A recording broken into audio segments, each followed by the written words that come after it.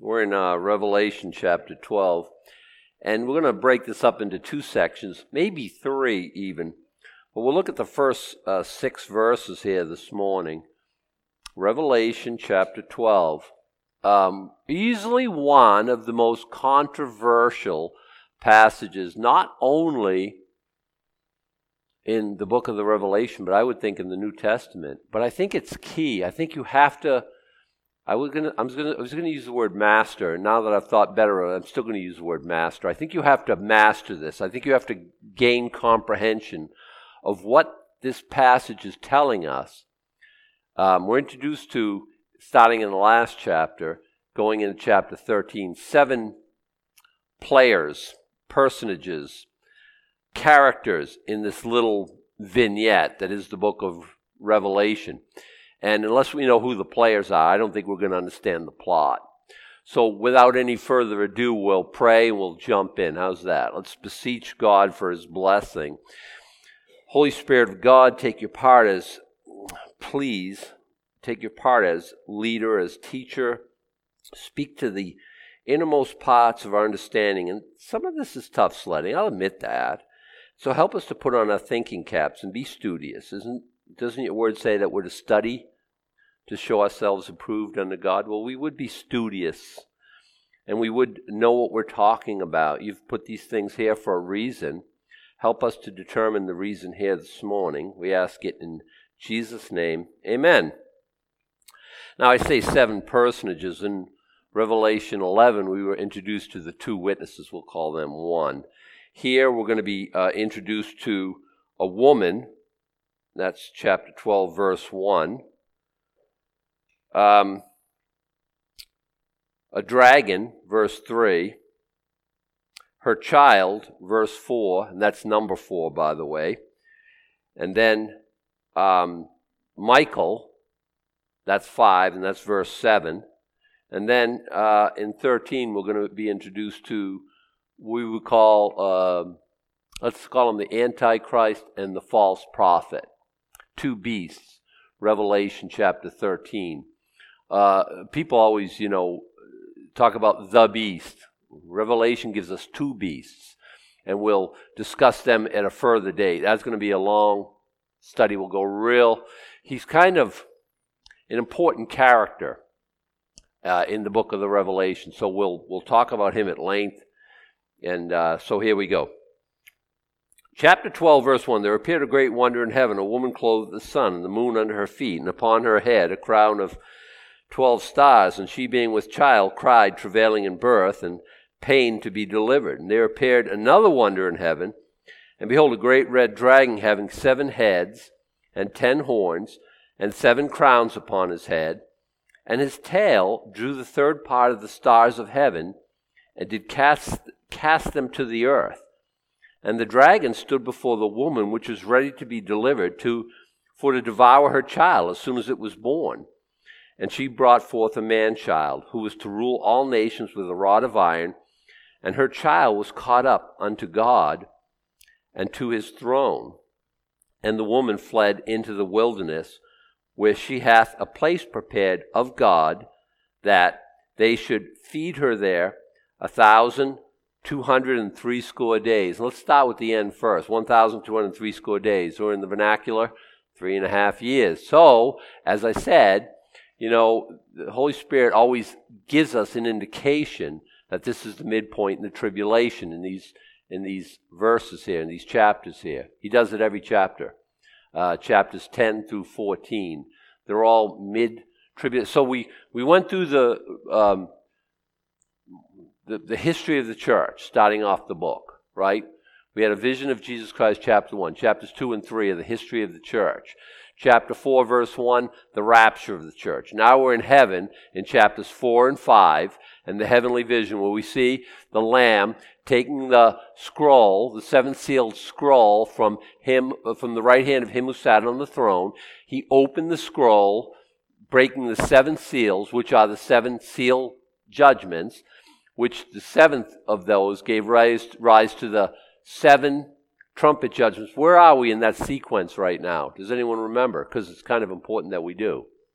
6 have been opened. And the 7th trumpet blown. Trumpets are blown, right?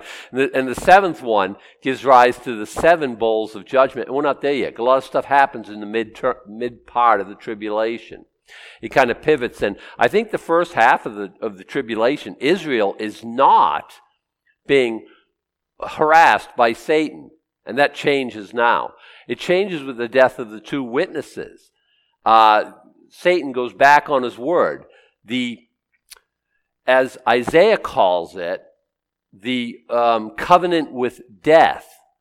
You remember the first seal that was opened, a rider on a white horse with a Stephanos crown went forth conquering and to conquer. His weapon of choice, a bow. Or is it a weapon at all? Is it a sign? The first time bow is mentioned in Scripture is the rainbow. Is it a symbol of a covenant? Well, I have discussed, I think it is. I think it's that covenant of death that God sneers at, that Israel enters into with the Antichrist. And for the first half of the year, the first half of the week, the 3.5 years, they're unharassed. At the midpoint, that changes. And we'll look at that here this morning. There appeared a great wonder in heaven, a woman clothed with the sun, and the moon under her feet, and upon her head a crown of 12 stars. Who is the woman? The leading contenders, the church, Mary, the mother of Jesus Christ, and the nation Israel. Well, Adam, who do you think it is? Well, I don't think it's the church. Let's scratch that one right away. Why? The church, the virgin bride of Jesus Christ, she's in trouble if it is the church, because we're supposed to be a virgin bride. We're not supposed to be giving birth out of wedlock. We're not supposed to be with child. And these are all signs. They're all symbols. But doesn't mean they don't mean anything. But the church does not give birth to Jesus Christ. Okay? I mean, that's just exactly entirely backwards. You say, well, Mary does. And so Mary becomes one of the leading contenders. In Catholic thought and theology, this is Mary. Any of you ever from Catholic circles and from Catholic background, any one of you ever wear a miraculous medal? Just me. You did? Okay, no, it's okay. Again, you're in the no judgment zone here. I did, you did, that's good. And it's a picture of Mary, and she's clothed with the sun, and the moon is under her feet. She's standing on the moon, and she's got a crown of 12 stars. This, in Catholic theology, is Mary.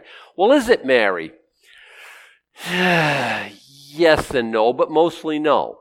It is if you use her as a symbol for the nation Israel. She gave birth to Jesus Christ. We're going to see that the man child in verse 5 is Jesus Christ. There's no question about that. Did she give birth to Jesus Christ? Yes. Then I say, well, when did she flee into the wilderness, where she had a place prepared of God 1,203 score days? Well, some say, well, that's her flight with Joseph into Egypt. Okay. You know, the serpent cast out his mouth, verse 15, the serpent cast out of his mouth water as a flood after the woman, he might cause her to be carried away of the flood. Flood is symbolic of one of two things. An army, or it's not symbol at all, it's actually a flood. And did that happen to Mary? Did Satan send an army after her? Not so as we know. And I know I've talked to Catholics about it. Doesn't mean it didn't happen just because it doesn't say it in Scripture. We always have that, it's like, if it doesn't say it didn't happen, then it might have. But I don't live in might have land. Okay, let's say that she was in Egypt for 3.5 years. I'll give it to you. I'm not even going to argue, but in the sense that Mary is symbolic of the nation Israel. But let me restart. The Bible doesn't use that language. You remember, did Satan try to kill Jesus Christ when Mary gave birth? Yes, in the person of Herod, setting forth to kill all the babies 2 years old and under. We remember the story from the Gospel of Matthew. Shocking, beyond the pale. This crazy king, Satan, satanically inspired, kills all these babies trying to get rid of Jesus Christ, who he considered somebody who's going to come and take his throne away from him. By the way, he's right, just not at that time. So Satan tried to move against Jesus Christ. Was he successful? Obviously, he wasn't. But do you remember what it says in Matthew? It says, Rachel weeping for her children, and she would not be comforted because they are not. Rachel is typologically female Israel. And by the way, Israel, all through scriptures, the wife of Jehovah, a woman in travail, a woman just in a general sense, likened to a prostitute, always in the female, and very, very often, not always, I shouldn't say always, because out of Egypt have I called my son, and there's other verses but very often we see that motif where Israel is a wife. But I think it's talking about the nation Israel. I think it's talking about, and so I would say, and by the way, where is in Scripture do we see the sun, moon, and stars in figurative language? Oh, Genesis chapter 37, you say? Okay, why don't we turn back there? I don't know, maybe you had a gloss. No, we know where we're going. I mean, most of us know where we're going. How about verse 5? Starting verse 5, Genesis 37. Joseph dreamed a dream, and he told his brother, and they hated him yet the more. And by the way, the fact he has a dream, you can't really control that. The fact he told his brothers, I think, is a little bit unwise here. And he said, and here I pray you this dream which I have dreamed. Behold, we were binding sheaves in the field, and lo, my sheaf arose, and also stood upright. And behold, your sheaf stood around about, made obeisance to my sheaf. Wow. Hey, listen, little snot nose. I'm with his brothers on this. I wouldn't like. I'm the oldest of four brothers, and one of my brothers tells me I'm not so happy about this. This dream. His brother said to him, "Shalt thou indeed reign over us, or shalt thou indeed have dominion over us?" And they hated him yet the more for his dreams and for his words. Does this dream come true? Well, yeah, it does. Yeah. It actually does. Adam, where's the sun, moon, and stars? Well, let's keep going. He dreamed yet another dream, told his brethren, said, behold, I have dreamed a dream more. And they're thinking like, we can't wait to hear this. Please, do tell, Joe. And behold, the sun and the moon and 11 stars made obeisance to me. So 11 stars would be his brothers. He's the 12th, going back to Revelation chapter 12, right? And he told it to his father and to his brethren, and his father rebuked him. So his father, no less than Jacob, interprets the symbology here. And by the way, this is the only place in Scripture I know where these three, sun, moon, stars, appear, as a sign. His father said to him, what is this dream thou hast dreamed? Shall I and thy mother and thy brethren indeed come to bow down ourselves to thee on the earth? Who's his father? Jacob. Who's his mother? Rachel. Rachel weeping for her children. That Rachel. And he gets it. Jacob gets it. So me and your mom, who's dead by this point of this dream, me and your mom and 12 stars are going to come and bow down to you? Are you for real, dude? This is his son, his favorite son. Remember, his brethren envied him, but his father observed the saying. You remember when Mary kept all these things and pondered them? It's kind of almost the same thing. He observed the saying. He kept thinking about it. I think when, they at the end of this chapter, when they find his coat, they didn't find it at all. They presented it to his dad saying, yeah, look what we found. It's all blood covered and stuff like this because they had killed a kid and smeared the blood on his coat. I wonder if, he's pondering at this time saying that doesn't seem likely anymore that dream's going to come to fruition. And of course it does. And we can look at that another time. So I think Jacob has it right. The person is the nation Israel. Did the nation Israel give birth to the Savior? Well, of course. He is of the stock of Abraham, specifically the tribe of Judah. Yes, the nation Israel gave birth to the Savior. And I think, because of the symbology there, it's the nation Israel. There appeared a great wonder in heaven. A woman, Israel, clothed the sun, the moon under her feet, and upon her head a crown of 12 stars. And she, being with child, cried, travailing in birth, and pain to be delivered. Now, if you're on a Wednesday night crowd, you know some stuff. You know more stuff than the Sunday night crowd. And I don't want to make it us and them, kind of like you guys. But if you can tune in, because we're really talking about some stuff that I really think it's helpful. Because we were showing that every time it says in Scripture, in that day, that it was always eschatological. And we talked about when you're looking at a woman in travail, symbolically, it's always eschatological. It's always alludes to Revelation. It alludes to end times events. And we've seen that. Here, this is why it's end times. She's giving birth to the Savior, is the picture, right? And she was pained to be delivered. How many women can testify to that? It's part of the fall, right? You know, did Adam and Eve ever have children before the fall?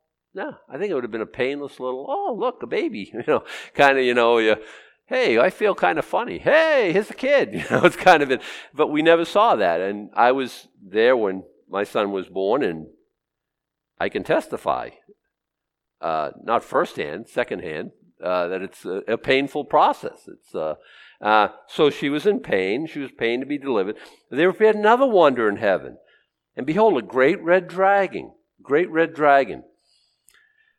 Satan is not a dragon. It's a sign. He's red here, and he's a dragon. It's symbolic. If you saw a red dragon with 7 heads and 7 crowns upon those heads, and I saw some things on YouTube this week, and it showed it, and it's kind of scary and intimidating, but it's only a symbol. Okay, Satan isn't red. He doesn't have a tail or carry a pitchfork, as long as a trident, as much as we know. Okay, so the majority of people in America, even people who believe in God and believe in heaven and hell, don't believe in a literal devil. Because Jesus, when he referred to him, didn't know what he was talking about. And I talked to people about that. Well, Jesus thought there was a devil. Well, that was a long time ago, and we've evolved. We have a lot more sophisticated. Have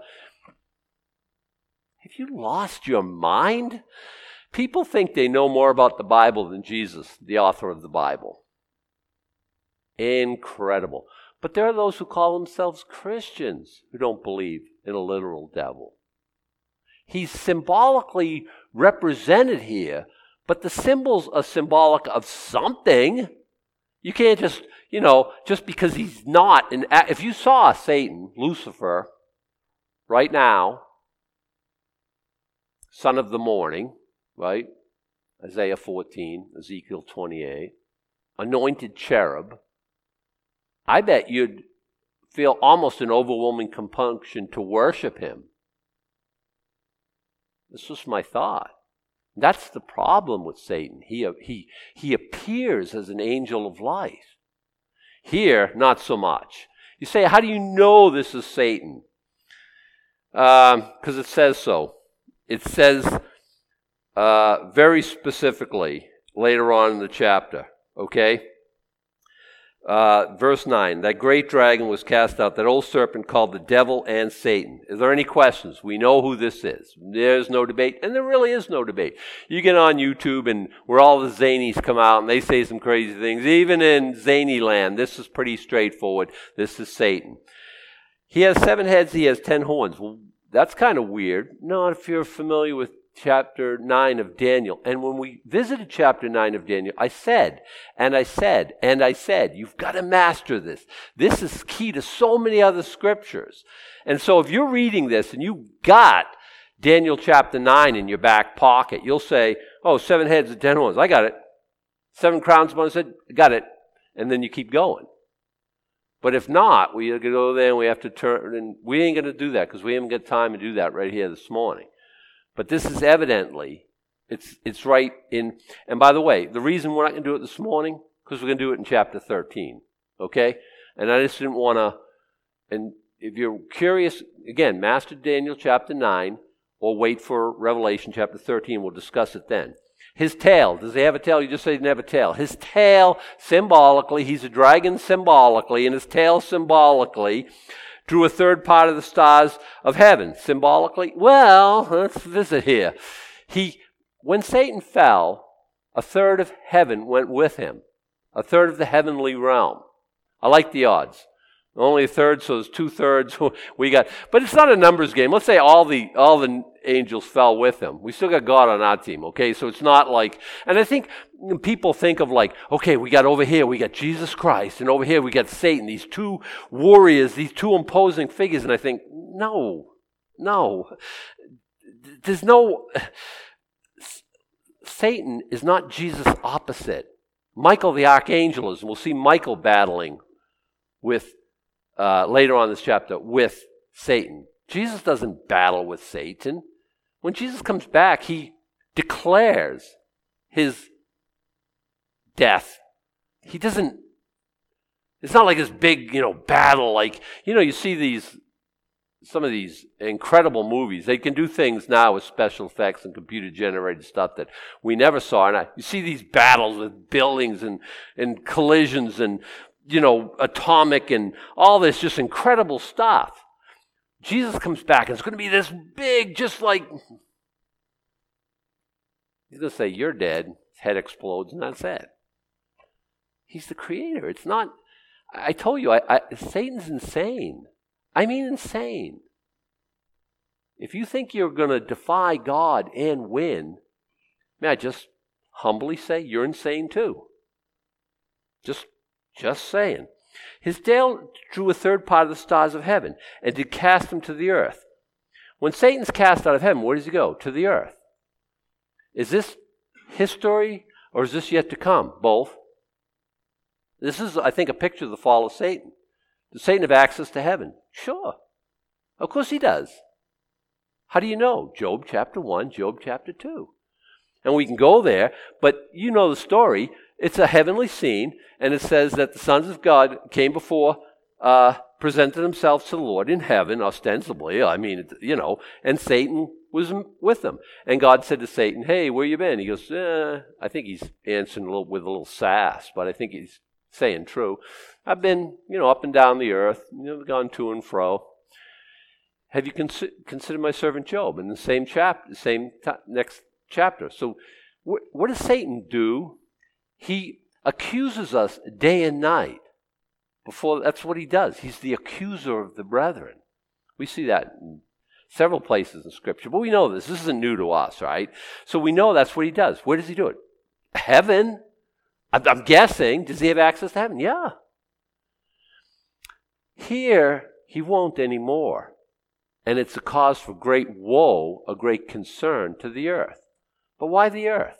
Because this is where all the action is. Why doesn't it go to Beta Reticuli and talk to, what have we got? The Nords, we got the Greys, we got the reptilians, we got the insect ones. He goes to, when beings from another planet first came to Earth, they were in a dirigible and they lived on the dark side of the moon. And later on they were Martians. And as we got more and more advanced technologically, so did the Martians, so did the aliens, I should say. Why doesn't he go and he take care of aliens and stuff like that? Why does he come to the earth? Because I think that's all that there is. Adam, I thought you believed in Martians. Not like the aliens. Let's use aliens. Martians is kind of passe. Not like, no, I don't. I think you should believe in them more. Because I think a lot of people here think, there's nothing to it. I think there is something to it. I think it's satanic. And I think it's to take us away from God. Well, there's a lot of, it's a big out there. It's big. And, we've been around for like 14.5 billion years. How come other beings and other civilizations couldn't have evolved? I don't think we evolved. I think the universe is about 6,000 years old. That's a story for another time. If I go there, I won't go anywhere else. But I don't think there are beings from another planet, as we would think. I think it's just satanic deception so that we think in terms of like, and the other question is like, did this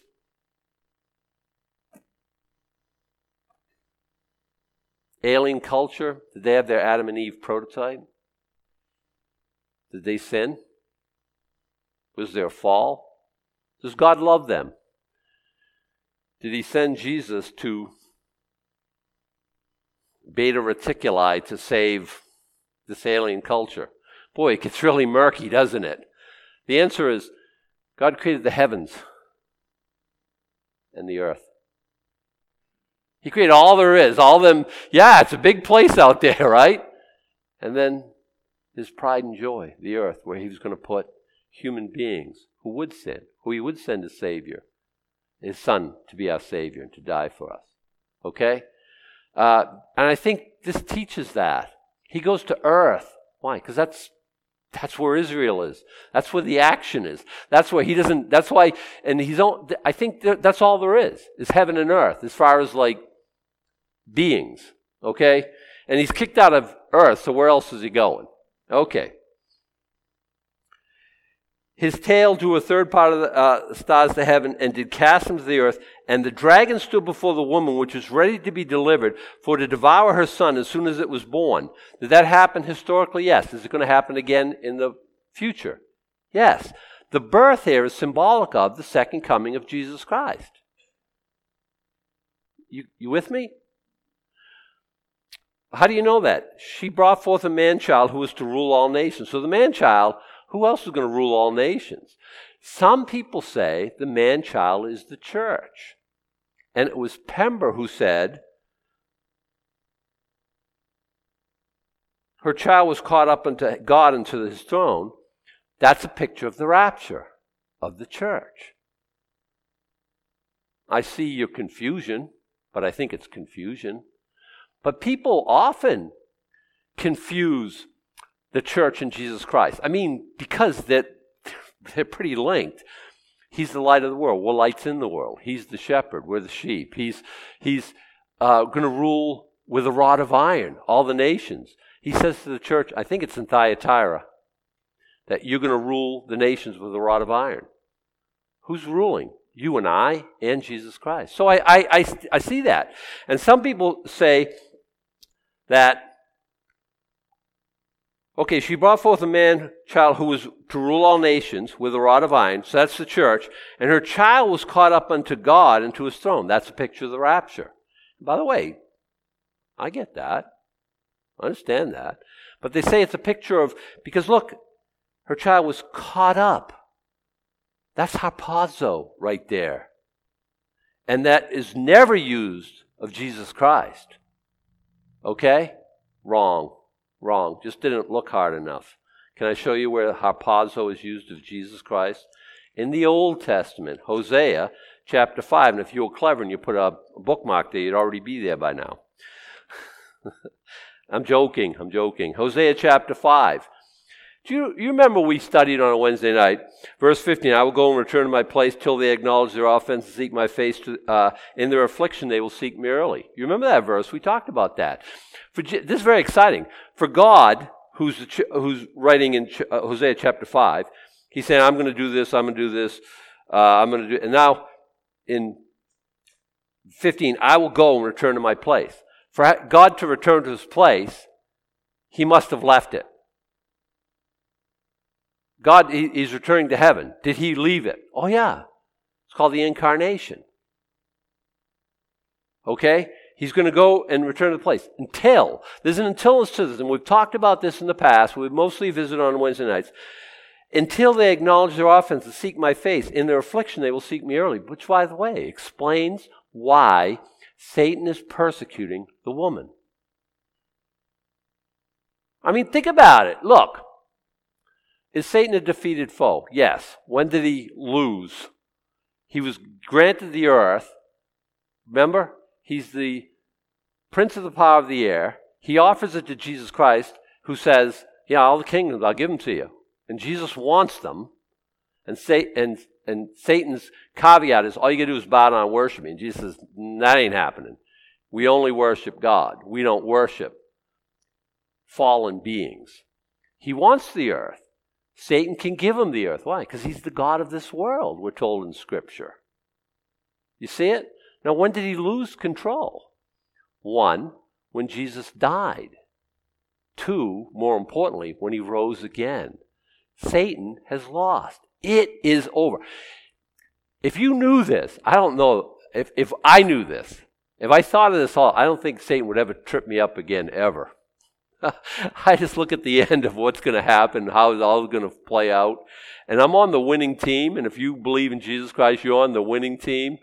And Satan, he just lies to us all the time. Here, take a shortcut. He told Jesus the same thing. You want the world, I'll give you the world. And Jesus says, yeah, I'm going to take the world, but it's through the cross. And I don't take my marching orders from you. And wonderful study there. We'll get to it sometime.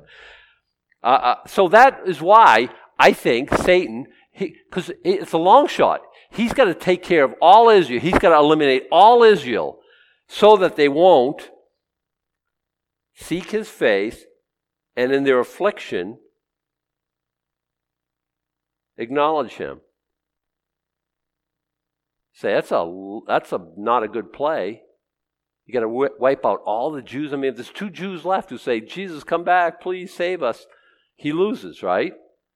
It's not a good percentage move. It's all he's got. It's all he's got. He's still trying to thwart the plan of God.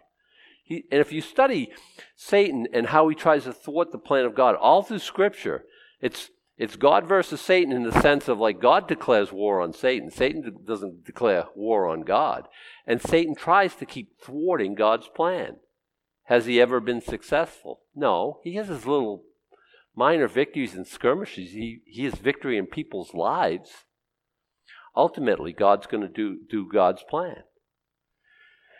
So I said, but Adam, you said the harpazo is in the Old Testament spoken of Jesus Christ. Well, of course it is. Verse 14. For I will be unto Ephraim as a lion, and as a young lion to the house of Judah. Where do we get the lion of the tribe of Judah? Here, among other places. Even I, will tear and go away. I will take away, and none shall rescue him. In the Septuagint, which is the Greek translation of the Old Testament, you say, go away. That must be harpazo. Actually not. I will tear. I will tear away. And he's talking about himself. He's being taken away by force. The word is harpazo there. The same where we get the word in the New Testament. You know, the gathering together unto him, 1 Thessalonians chapter 4. Again in 1 Corinthians 15. It's the same word. It's speaking of Jesus Christ, the Lion of the tribe of Judah. I will tear and go away. And the word is harpazo. So someone saying harpazo is never spoken of about Jesus Christ, you just didn't look hard enough. So Jesus is saying, hey, I'm going away. None's going to rescue him. Who? Judah, accepting Jesus Christ. Well, he's going to make alliances, for one, with the Antichrist. Will it work? No. It's a covenant of lies. It's a covenant with death, as said so in Isaiah. And then Jesus keeps talking. He says, I'm going to go and return to my place. He's going back to heaven. Okay, read here, the ascension. And there's an untilness, like we spoke, till they acknowledge their offense and seek my face. In their affliction, they will seek me early. Will that happen? Yeah. People don't understand Israel's part in the tribulation. It's a time of Jacob's trouble. You're missing so much. So many people think God's done with Israel. It pains me. We're better than that here. We know better. So Jesus has a plan. I'm going away. I'm not come back until you acknowledge me, you seek my face. In their affliction, they will seek me, he says. So what's the denouement of all this? How does this play out? Well, chapter 6, verse 1, this is what Israel says, come and let us return unto the Lord, for he hath torn. Read here, any Hitler, Haman, any affliction that the Jews suffered at the hands of ungodly and wicked men, he hath torn, he will heal us. He hath smitten, he will bind us up. After 2 days will he revive us. And the third day, it's always the third day. It's always the third day. So what happens? And we looked at some of those verses Wednesday night. Israel will pray. You know, the house of David alone, and it talks about all that, and they're going to pray. They're going to pray to receive the Lord. Oh, that thou would rend the heaven and come down. We looked at Psalm 89, Psalm 90. If you didn't get into that, I think it's really important. I think it's still on Facebook. After we do those, they don't just like disappear, right? They're kind of archived there for a little while. You should, Wednesday nights. So 2 days they pray for the return of the Messiah. What happens? On the third day he will raise us up, and we shall live in his sight. That's not symbolic. That's quite literal. That's the kingdom being established. So I'm going. I'm not going to come back till they say, blessed is he that cometh in the name of the Lord. They will. And so Satan's trying to wipe out Israel because that's his long shot. That's the only arrow he's got left in the quiver, so to speak. Back to Revelation. She brought forth a man-child, right? And he was caught up to God. And I think that's not the rapture. I think that's Jesus Christ's ascension. And the woman fled into the wilderness, where she hath a place prepared of God. And they should feed her there 1,260 days. Where's that place? Well, if you know from Matthew chapter 24, when you see the abomination that causes desolation, let those in Judea flee the mountains. That's a very, Matthew 24 is a very Jewish text. We read it. I don't think we appreciate the Jewishness of it. Let those in Judea. Is that you? I've never been to Judea. I'd like to. And when the abomination that causes desolation happens, will I be in Judea? No, I'm going to be in heaven. The 24 elders, symbolic, all there. Chapter 4, chapter 5. So are you. But let those who are in Judea, Jews, let them flee the mountains. Where's that? East, Petra, modern-day Jordan. By the way, it talks about Edom and Moab, and Edom, Moab, and one more I can't come up with. I come up with two. What? Yeah, it's in Bozrah. But it talks about 3 tribal people who escaped the hand of the Antichrist. And we'll visit that another time. And they're all in what we call modern-day Jordan. God's prepared a place. And the name of that place is called Bozrah in the Hebrew. We know it better as Petra. And by the way, if you saw Indiana Jones and the Last Crusade, where they go try to find the Holy Grail, kind of silly. Whatever. It's Hollywood, right? That one, you see Petra, where they're on horseback and they're riding through, and you see that whole, and so that's how Western world was introduced to Petra. We had to have Steven Spielberg show us what it was. Anyway, 1,260 days. Now, there's a Wednesday night, we're going to look at this in greater detail, and I don't know if I want to say it now. It has chiastic structure. Chiastic structure. Easy, Adam. We're not all theologians. Well, neither am I. It's based on the Greek letter chi, which looks like an X.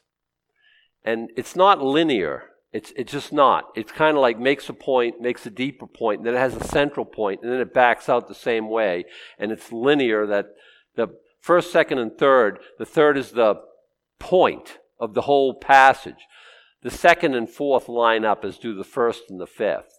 It's called a chiasm or chiastic structure. And this whole thing is one of the, and I'm going to kind of delve in that a little bit. And maybe I'll even, if I'm very ambitious, maybe I can put together a PowerPoint to kind of illustrate it.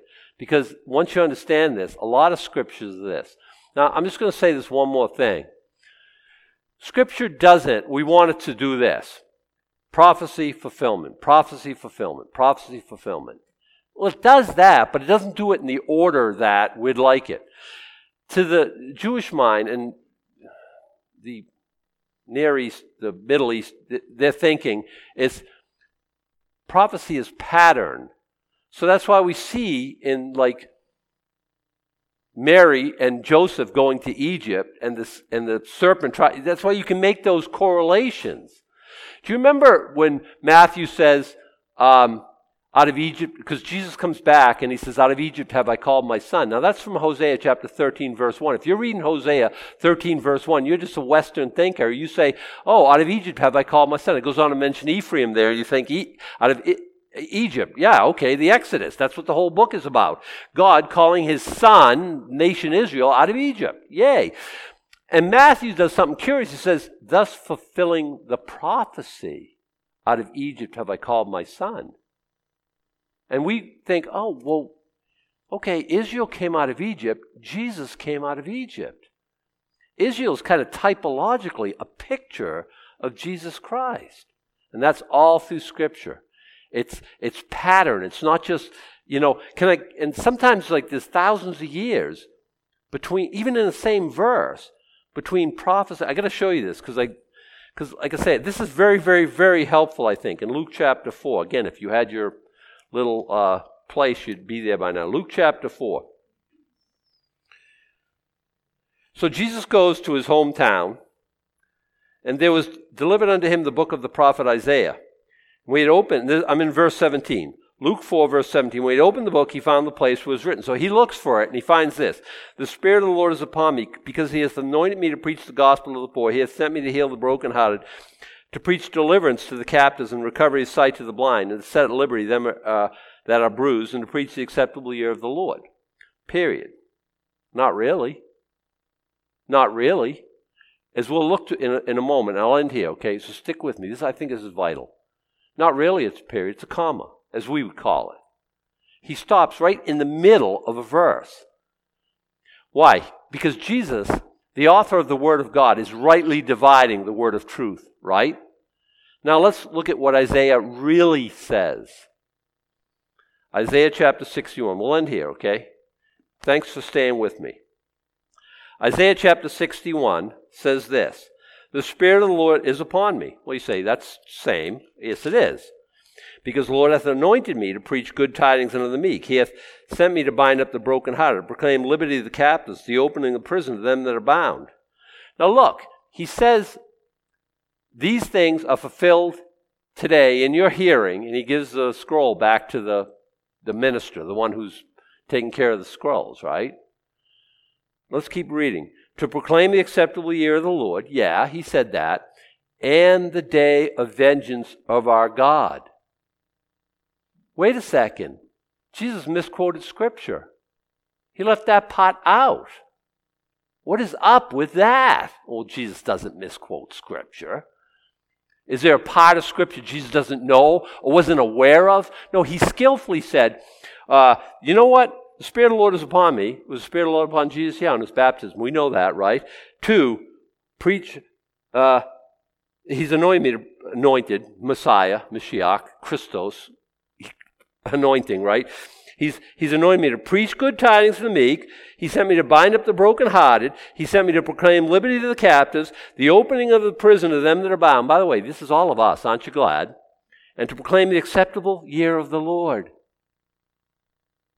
Has God anointed Jesus to proclaim the day of vengeance of our God? Yes. But not for another, well, it's been 2,000 years so far. He skillfully stopped at that comma. You've heard this today. This is fulfilled in your ears. But he didn't quote it all because it all didn't pertain to that day in Nazareth 2,000 years ago. Is that incredible? And we look at that and we say, and we just sloppily go right through that and say, well, you see, this is 2,000 years ago. No, it's not. He hasn't. That's what Revelation is all about. The day of vengeance of our God. What's the end of all that? To comfort all that mourn, specifically Israel, and we'll talk about that another time. Because to appoint unto them that mourn in Zion, that's why I say it's Israel, because chapter 3 tells us it is. But understand, it's not just like, it's a lot of types, there's a lot of symbols, there's a lot of things happening, it's not easy, but it's not complicated. He gave us Scripture, he wants us to understand Scripture, but we can't bring our own presuppositions to it and say it's got to happen this way and it's got to play out this way. You understand what I'm saying?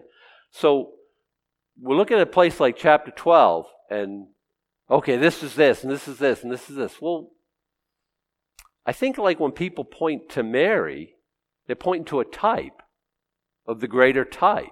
And you still kind of missed it a little bit, but yeah, I see what you're saying, and there's something to that, but you're still missing the forest for the trees, because you don't see that Israel is the woman that gives birth to the man that the dragon persecutes, and she goes off into the wilderness, specifically Petri. See, so it's when you understand all the players and you get the program, the scorecard in your hand, you understand everybody's where you plug in, how it all works.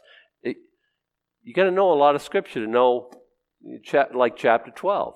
But once we know the scripture, it's like, oh, and it's very plain. So I think chapter 12 is hard, and we haven't gone over there's still some parts to it, but our understanding of scripture, and by the way, isn't it very exciting? We start connecting dots. I don't know if there's anything like that. Because I'll be reading and I think, oh, you know what this reminds me of? And I'll scurry over here, and now it's a lot easier because we got a phone. All you get is one word, and you got it. And you connect and say, wow, this connects to this. And then you start praying it through and looking at other verses, and you can make some connections, and the Spirit of God will do that. The book is given for us to understand. It's a revealing of Jesus Christ. It's not a covering up. And I think he wants us to know it. Now, can we know it all? You're not going to know all the Word of God. It's God's Word. And some of it is as deep as God is. And even when we have a working knowledge of it, don't think we've exhausted it. It doesn't work that way. But again, there's some real blessings. And he promises blessing, the reading blessing and the hearing blessing. And now the keeping blessing. How's that going to work out? Well, I'll let you and the Spirit of God work that out. We'll stand, we'll pray, and we'll be dismissed here this morning. Okay, that was just the warm-up to chapter 12. We get some more stuff to do, and like I say, maybe next week, I'm thinking, I know next week is Memorial Sunday. We're just going to keep plowing ahead, okay? That's how we roll. Let's pray. Father, we thank you for this word. We know that you've given it to us to understand and to know more about Jesus. And Father, we want, at the end of the day, we want to know about Jesus. We love Jesus. We want to be just like Jesus, Father. We pray that you'd help us to understand, to know, to love, to live in Scripture, and we thank you for this wonderful book, Lord, and what it means to us. We praise you for just being an awesome God that you are. Now may the Lord bless thee and keep thee. The Lord make his face shine upon thee and be gracious unto thee. The Lord lift up his countenance upon thee and give thee peace. Amen.